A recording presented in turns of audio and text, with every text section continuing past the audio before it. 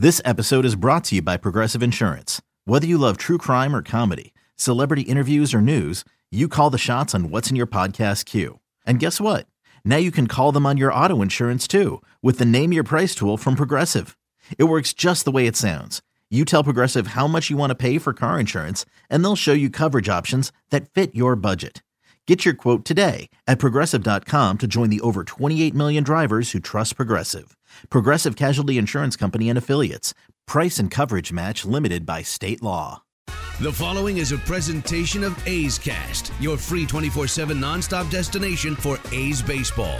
Go to athletics.com/A's Cast to download the app. Restrictions apply. It's time to go inside the front office of the Athletics with the general manager of the A's, David Forst. Here now is the David Forst Show with Chris Townsend. This is the general manager show that you hear right here on A's Cast Live. David Forst is with us. David, good afternoon. How are you? I'm good. Tony, did anybody get any sleep down in Anaheim last night? No, it's funny. It's like I was just on the air. It's like last night I got off the air like 12:45, and I feel like I'm right back on the air. Yeah, you would think if you're going to play that long, you might as well try and win, huh? Yeah, how brutal is that when you do play a game that's 4 hours and 13 minutes and you lose like the way you did last night? There were a lot of things that were brutal about last night, and I'm sure fans will agree with me wholeheartedly on that. To be up 7-1, to have everything clicking on all cylinders early, Profar, Grossman swing in the back great, get a couple two out hits, Marcus with a big knock. And then it's so deflating to have them come back, and you know Trout and Ohtani are going to get you at some point. You hope it's not in the same game. So yeah, to then play into the night after 11 and lose after having 2 outs, bases empty in the ninth. It just, unfortunately, we seem to have found a lot of creative ways to lose games of late, and it's too bad because our guys are generally playing well. Like, you look at the whole body of work and offense, defense, pitching, everything sort of looks good on paper, and it just isn't coming together at the right times for us. Yeah, the guys are playing hard, and I think for me, David, yesterday what was really tough was Robbie Grossman played a phenomenal game yesterday. I mean, he had 4 hits, 2 of them were doubles. He had a monster catch in the 8th inning, and it's just the way he was positioned, because obviously a runner at second base, you're playing in. He had so far to run, and then he got turned around, and that's when he got in trouble. But I said in the postgame yesterday, I'm not putting this on Robbie Grossman. You score 9 runs, I'm not blaming it on the left fielder. I totally agree. Totally agree with everything you just said. I thought Robbie had a great night. I think he swung the bat really well the last couple weeks. Been a big guy for us against right-handed pitching because we're not super left-handed, and we've struggled at times against righties. But Robbie swung the bat great. Like you said, that catch he made in the 8th inning was huge. That ball gets by him. We're not even playing in the bottom of the 9th. And then, you can't fault his positioning there. You've got a speedy runner on second. You've got Dustin Garneau at the plate. And look, we all know that the most likely way for Dustin Garneau to beat you is to bloop one in. Hit something, just gets over the shortstop or second baseman's head. The same way we had with Lucroy the night before. And so he's got to play shallow. The last thing you expect is Garneau to hit a ball that makes you go backwards. And, it was just unfortunate. And I was really happy for Lou Trevino, the way he handled it, because immediately when that ball dropped, the cameras are on him, and a lot of pitchers would flip out at that point. And he was disappointed, but he didn't show up as left fielder, which I thought was very classy and very professional. No, I wouldn't have expected that from Lou or any of our guys, really. I mean, our guys do a good job. I think a lot of that comes from Bob setting the example that we're all in this together. No one's showing anybody up, and it was too bad for Lou. I mean, the way he threw the ball, the 3 pitches he threw to Pujols in the 8th were about as good as he's looked in a while. He just went right through them. And then he gets 2 quick outs to start the 9th.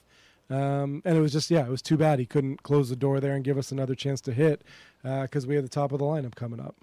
Yeah, it would have been really interesting to see if Robbie makes that catch, we go into extra innings.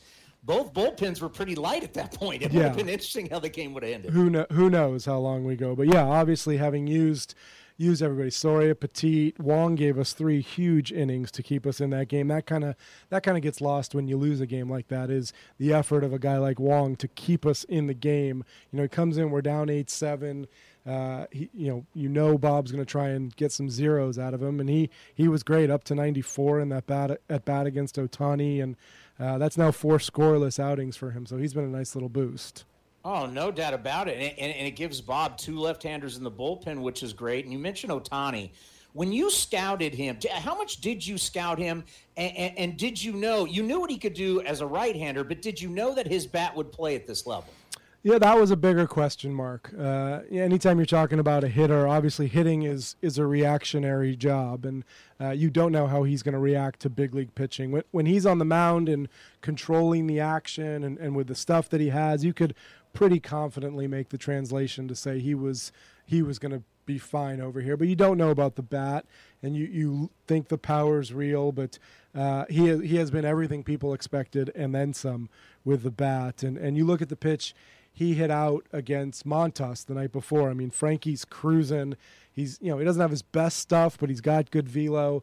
And that pitch he threw to Ohtani was on the inner third at 96. And for him to get inside of it, hit that ball to dead center field, I mean, he's pretty special. I mean, we know the other guy in that lineup, maybe the best player we've ever seen. But to have Ohtani behind him, that's a pretty special one too. Yeah, and the thing that really stands out too, for a big guy, how fast he is. I mean, this is, I think back when I was reading all these scouting reports on him, and these scouts were like, we don't know if he'll be able to hit at this level. I want to catch up with those guys and go, what the heck were you watching? This guy can play. Yeah, and he can run. Like you said, he eats up ground going to first base. We saw that early on last year in the first or second series. Some of our infielders had to make some adjustments to the way he gets down the line. But, I'm not looking forward to a year from now when he's back to both pitching and hitting, because just dealing with him as a hitter right now is a handful. Do you think that will change once he comes back and we know how good he is on the mound and what he's doing at the plate? Do you think this is going to change baseball for more two-way players? I think he's a unique talent. I think what he's able to do at his age and how physical he is, it is unique. That said, we've seen it, in other organizations. Teams are trying to do it a little bit. In fact, the Angels have Jared Walsh right now, who has pitched a little bit. Everyone knows Tampa's got Brandon McKay coming up through the minor leagues. They're trying it. So I think there's an interest from a lot of clubs in doing it, and I think it goes along with sort of the trend in the game of trying new things. 10 years ago, you wouldn't have shifted, you wouldn't have opened, you wouldn't have done a lot of things, but a two-way player can have a huge impact on a roster. I don't know why fans don't like the opener. I mean, they just don't like it. I got to hear about it in the post-game show, but the Rays used it again today. They've won 12 out of 17 games that they've used the opener. Why do you think fans don't like it?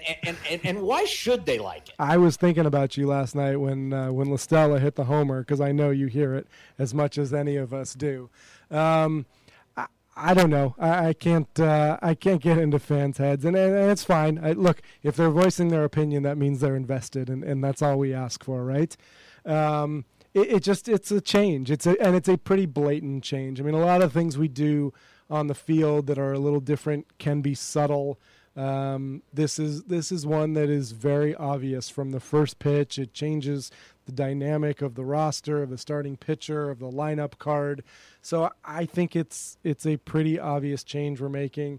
Again last night, I feel like a little bit like a broken record, but Soria made one bad pitch, and then he punched out 2 guys, and he got through the inning, and he allowed Daniel to start the game against 6 or 7 in the batting order. So, I think I said the other day, what we need to do is do it more so that people are used to it, including our own guys. And, I think we will. We're going to keep trying it. I know we've got a number of games in a row coming up in Texas and Tampa. And if there's anywhere it should feel like doing it is natural, it's going to be in Tampa next week, right? Well, I try and tell fans, whether you like it or not, the numbers show it works, because you see the numbers of a starter from the first time he goes through the lineup to the second time to the third time is so dramatically different. You guys have the data. Yeah, and someone said to me the other day, well, why are you doing it with Mengden and not with Fires or some of these other guys? Their numbers kind of look the same. And I was like, look, if we had unlimited pitching, maybe we would do it more often, but based on the composition of the roster, I think you have to pick your spots. Daniel had struggled his first 3 outings up here in the first inning. Seemed like the right guy to do it with. But look, the relievers clearly one time against a hitter are usually better matchups. The starters have the ability to stretch out, go 5 or 6 innings. That's what makes them starters. But anytime you let a guy just go in there knowing he's got 1 inning, knowing he can blow out his stuff, a lot of times you're going to get better matchups. It looks like you added another really good athlete to the franchise with your first-round pick out of Clemson, Logan Davidson. Were you shocked he was there at number 29? We were surprised. Yeah, I think it sort of became clear over the last 24 to 48 hours that was a possibility, but we had spent almost the entire spring assuming Logan was going to be gone. And in fact, I didn't go see him myself because Eric had said a couple times, don't worry about it. We've got a lot of looks, but it's really unlikely he's going to be there. So we started to get excited on about Saturday, looking at some of the mock drafts, listening to some of the gossip going around, thinking this guy might actually be there. And look, we had said all spring, picking at 29, you don't know what you're going to get. You don't know what's going to be available. But to get a 6'4", switch-hitting shortstop, kid with bloodlines, his dad played in the big leagues, with real power from both sides, it was exciting that we were able to add him to the organization.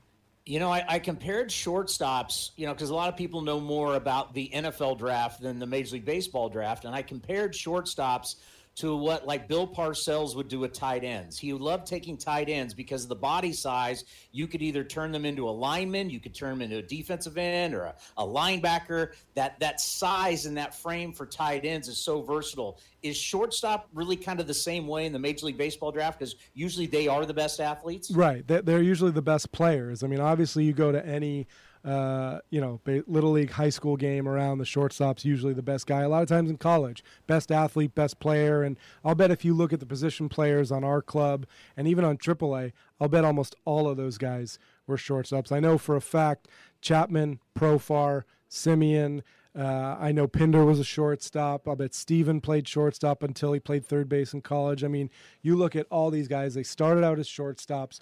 You see the game, you learn the game there, and then you end up sort of moving around the diamond. I'll bet Ramon came up as a shortstop himself, as well as he runs it down in center field. So, yeah, those are the premium guys you look for, and it's not a surprise. You look at our drafts, frankly. We've drafted a lot of guys in the middle of the diamond over the past 15 years or so.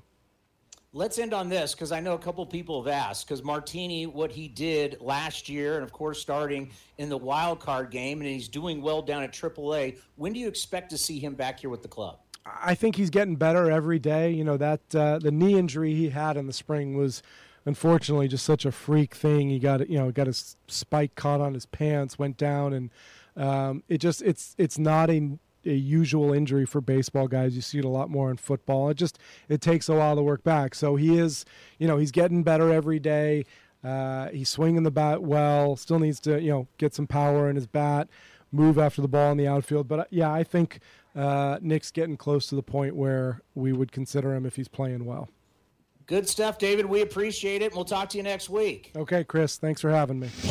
This has been a presentation of the Oakland Athletics.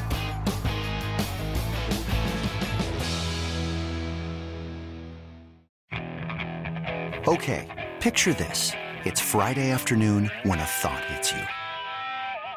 I can waste another weekend doing the same old whatever, or I can conquer it.